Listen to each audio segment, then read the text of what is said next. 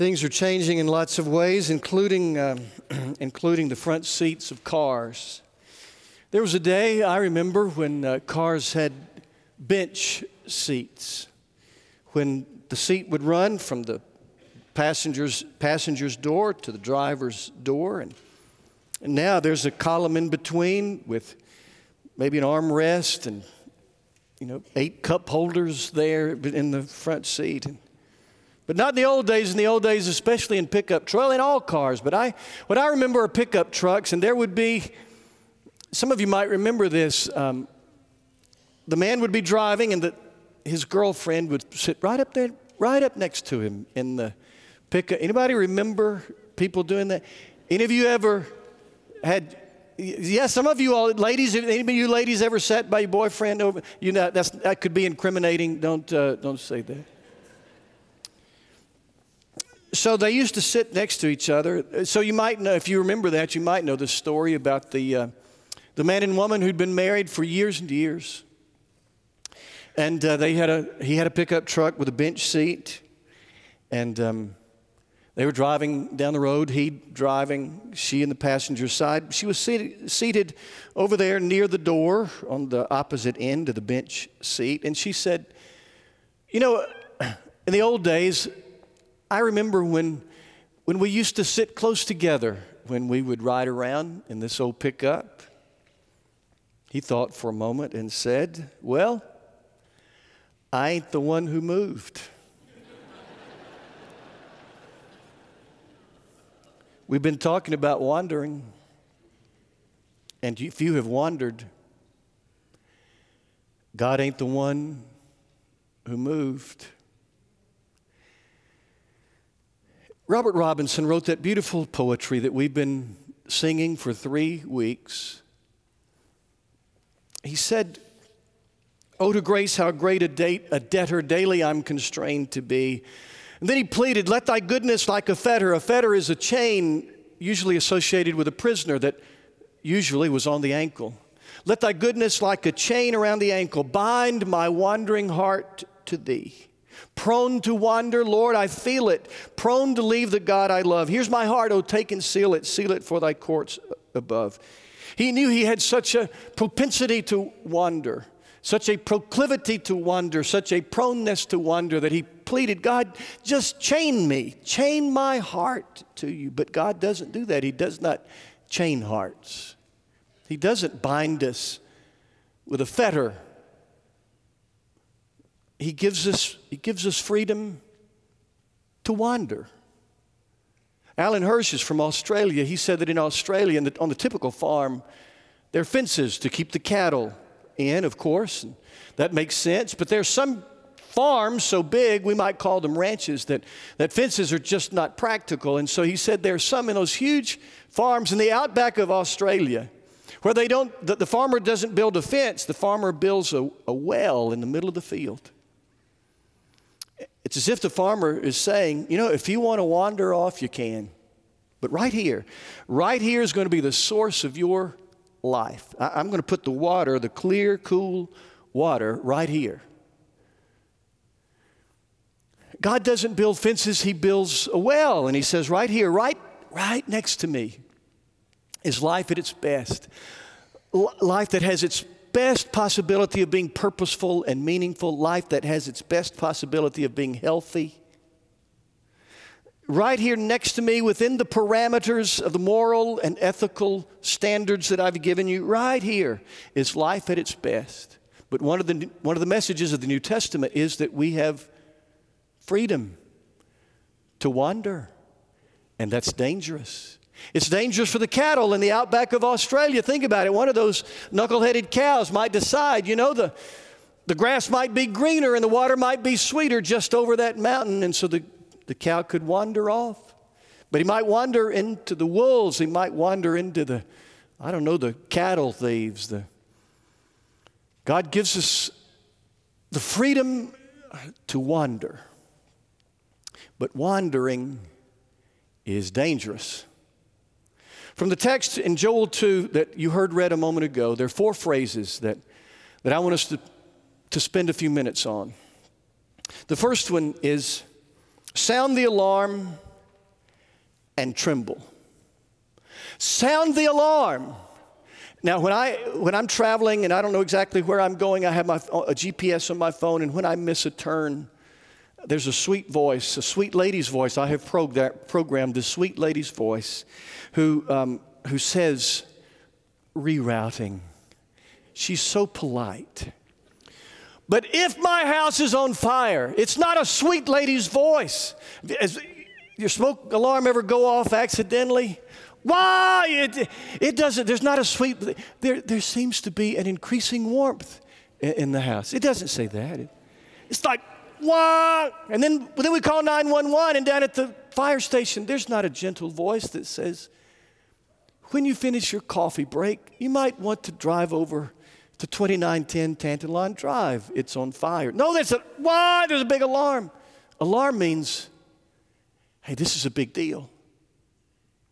Sound the alarm, he said, and tremble. This is not something you should just kind of feel bad about.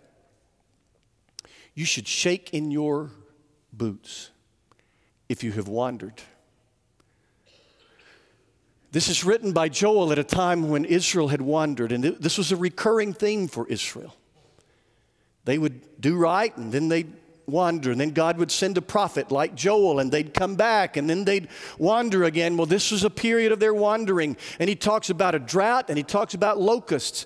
This drought and locusts were signs and a warning, signs of God's displeasure and a warning to come back. This is a big deal. Sound the alarm, he said. He wasn't whispering to encourage them to return. This is a big deal. Wandering is not taken lightly in the Bible. 2 Peter 2 talks about people who are wandering, and it says when people of God wander, it's like a sow, like a female pig who's in the mud, and you get her out and you clean her off, and then she goes right back to the mud. And when that happens on TV and the cartoons, that's funny, but if you've ever been on a pig farm, it ain't funny. It is very unpleasant. Second image he gives is that when people of God wander, it's like a dog that vomits and then goes back and eats that vomit. Now, I know that's unpleasant and gross, and I thought all week about dressing it up. I thought, I'll talk about regurgitation or something like that. But then I decided it's not my role, not my place to downplay that. I do think that we have a tendency as a culture to downplay the unpleasantness of that which is wrong, of that which is sin. We justify it, we rationalize it, we claim brokenness, we don't often claim sinfulness. And this is where counseling gets tricky. Please follow me on this. I believe in counseling. I don't want there to be any question about that. Our family has been in the counselor's office. But counseling is a little tricky when you've wandered, because if we're not careful, we'll try to counsel our way out of our guilt. Follow me. If you have wandered and you've come home and you've been forgiven and you've been reinstated, you've thrown yourself on the mercy of God, He has forgiven you. And if you still feel shame, if you still have that regret from past mistakes, and you go to get counseling to deal with that shame, then that's a very good thing. But if you're wandering, if you're still out there, and you go to a counselor to try to counsel your way out of the convicting power of the Holy Spirit, then that is bad. That is bad. Don't try to counsel your way out of guilt.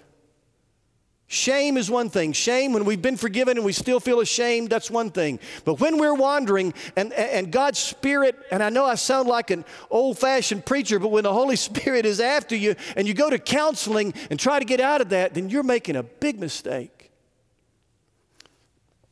Sound the alarm. You ought to be shaking in your boots. This is a big deal to God. So he says, sound the alarm and tremble. Don't try to explain it away. This week, big time athlete was challenged for bad behavior. He said, I'm only human. I don't have to be perfect for you. I'm just going to be me. Pretty typical in our culture. Just downplay, explain away our badness. God says alarms ought to be going off. Second, he says, rend your heart, not your clothes. In Joel's day, they used to sit in the streets and tear their clothes to demonstrate how sorry they were. But Joel says, God's not looking for theatrics. He's not looking for drama. He's not looking for histrionics. He's looking for people whose hearts are broken, who feel the weight of what they have done. My understanding is that in the courtrooms, prosecutors and judges look for remorse. And I know it's hard to judge anybody's heart, but they look for signs of genuine remorse, because without remorse, nobody ever changes. Without feeling the weight of what we've done, so that we don't explain it away, we don't counsel it away, but we allow ourselves to experience the weight of the harm that we've done to ourselves, the harm that we've done to other people, the way we've broken our God's heart. You know, we've been looking at Peter for 2 weeks. Peter, you remember, denied Jesus, but he came back, he was forgiven, he was reinstated, and his first step back is described in that sentence that says he went out and he wept bitterly. Peter didn't explain it away, he didn't justify it, he didn't try to rationalize it. He wept bitterly. He allowed himself to feel the weight of what he had done to Jesus. He says, rend your heart. Let your heart be broken, not your clothes. Don't just sit around pretending, oh man, I wish I hadn't done this. But let yourself feel the remorse of your wandering. Sound the alarm, rend your heart. Then he says, return to me. In the most famous story of a wanderer in history, the story of the prodigal son, he's in a pig pen, you know the story. Jesus said in that pig pen, he came to himself. He came to his senses. In the King James it says he came to himself. Later versions say he came to his senses. He looked around in that pig pen and decided, I do not belong here. But that's not repentance. It was when in the next verse Jesus said he got up and went home. That's repentance. Not just realizing I don't belong here. Some of us need to return to what we used to do. Revelation 2:5 says, look at where you've fallen. Look around. I don't belong here. Look at where you've fallen. Repent and return to your first works. Some of you have left your first works. There are things you used to do, part of your spiritual discipline, that you don't do anymore. Some of you used to love this book, and you'd sit around and read it, not because you had to, but because you drew life from it, and you don't anymore. Some of you used to give sacrificially of your finances to support the work of God as a spiritual discipline, but not so much anymore. Some of you used to pray not just in emergencies, but because you drew life from that relationship.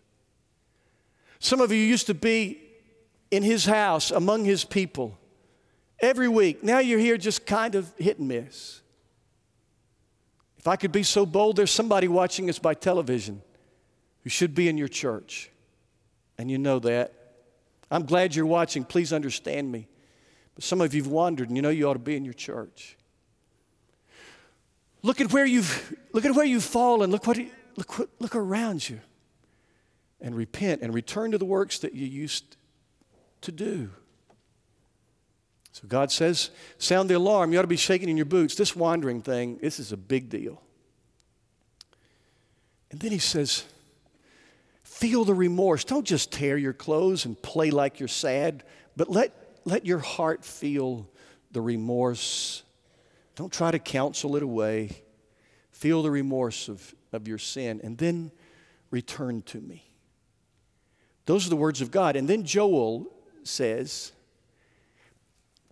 God will restore what the locusts ate. Isn't that interesting?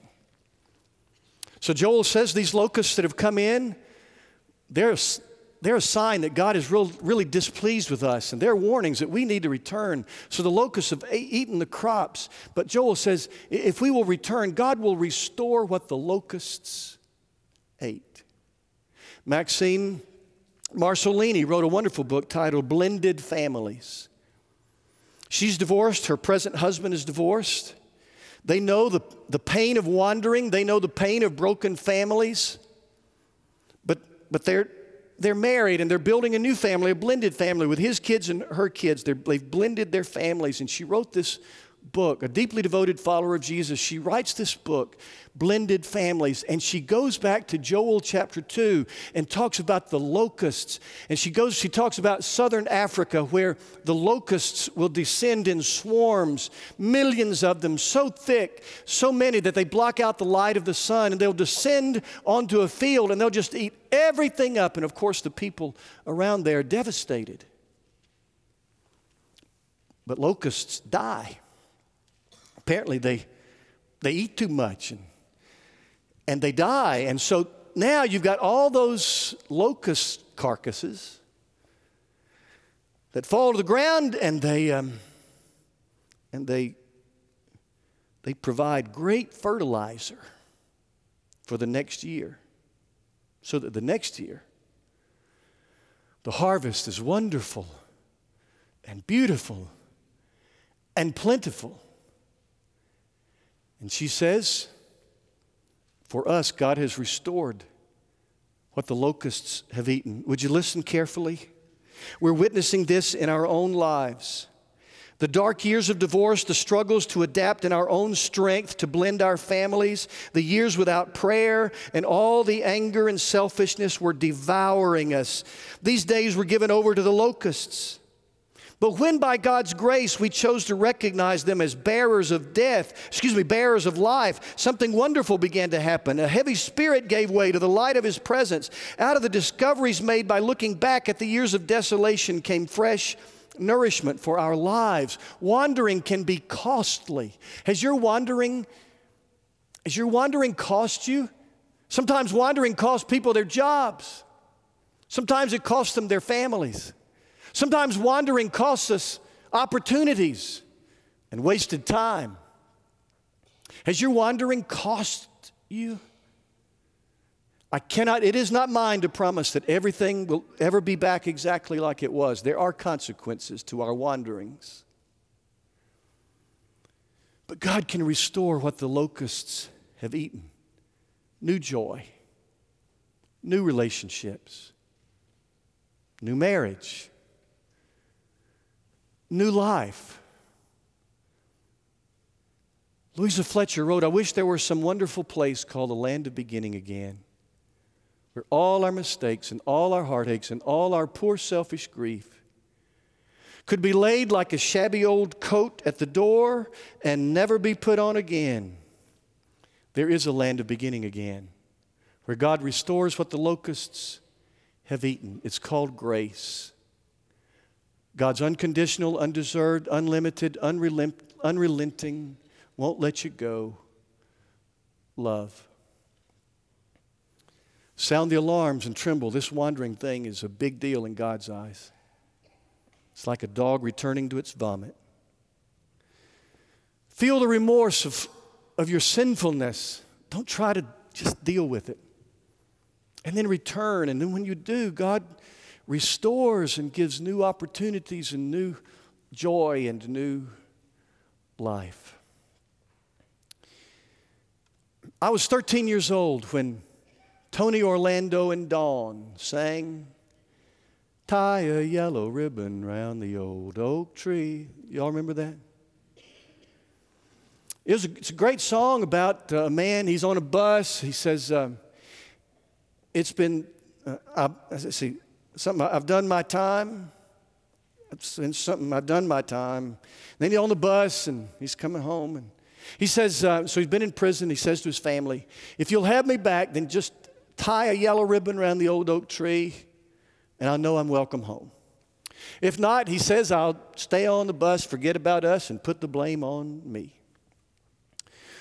Well, apparently there's a real live, genuine, bona fide story behind that song. I've seen it in two different places. Now, the details vary a bit. But apparently there was a real live story behind that song.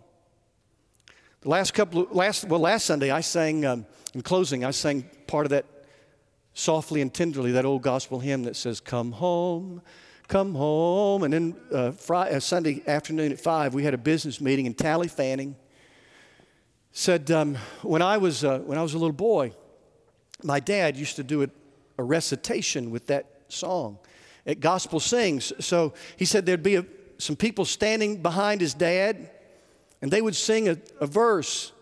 Softly and tenderly, Jesus is calling. And at the end of one verse, he would tell the story. And then when he finished the story, they would sing the next verse. Well, this is a story his dad used to tell, the story behind tie a yellow ribbon around the old oak tree. So there was a young man on a train rumbling through the countryside who bowed his head and began to weep. The stranger sitting next to him asked him, "What's wrong?" The young man bore his heart to the stranger. Years earlier, the young man had been so incorrigible, so unruly, so mean, that his mom and dad had made the heartbreaking decision to tell him he couldn't stay at home. If you can't abide by our rules, they said, you'll have to leave. So leave he did. But now, with years had brought some reflection and some maturity, and he wanted to go home. But he remembered how he'd left it and that look in the eyes of his mom and dad when he'd left. And he thought, I may have burned my bridges. I might not be welcomed. So he said to the stranger, I've written a letter. I wrote a letter to my mom and dad. And he said, this railroad track goes right by my old home place where mom and dad still live. And he said, there's an apple tree down by the railroad track. And he said, I told mom and dad in the letter that if I'm welcome home, just tie a white rag in that apple tree. If I don't see a rag, he said, I told him, I will fully understand because I know what I've done to you. We're getting close, he said. I can't bear to look. It's okay, the stranger said. I'll look for you. And then the stranger began to laugh. He said, young man, you don't have anything to worry about. That apple tree is so full of white rags, it looks like it's in full bloom. Wait, he said. There's a white-haired man and a white-haired woman. They're waving a big white sheet by that apple tree. You know what I think God looks like? I think God looks like a white-haired man and a white-haired woman waving a big white sheet, saying to his sons and his daughters who have wandered, let there be no doubt, you are welcome home. And so on his behalf, I plead with you to come home.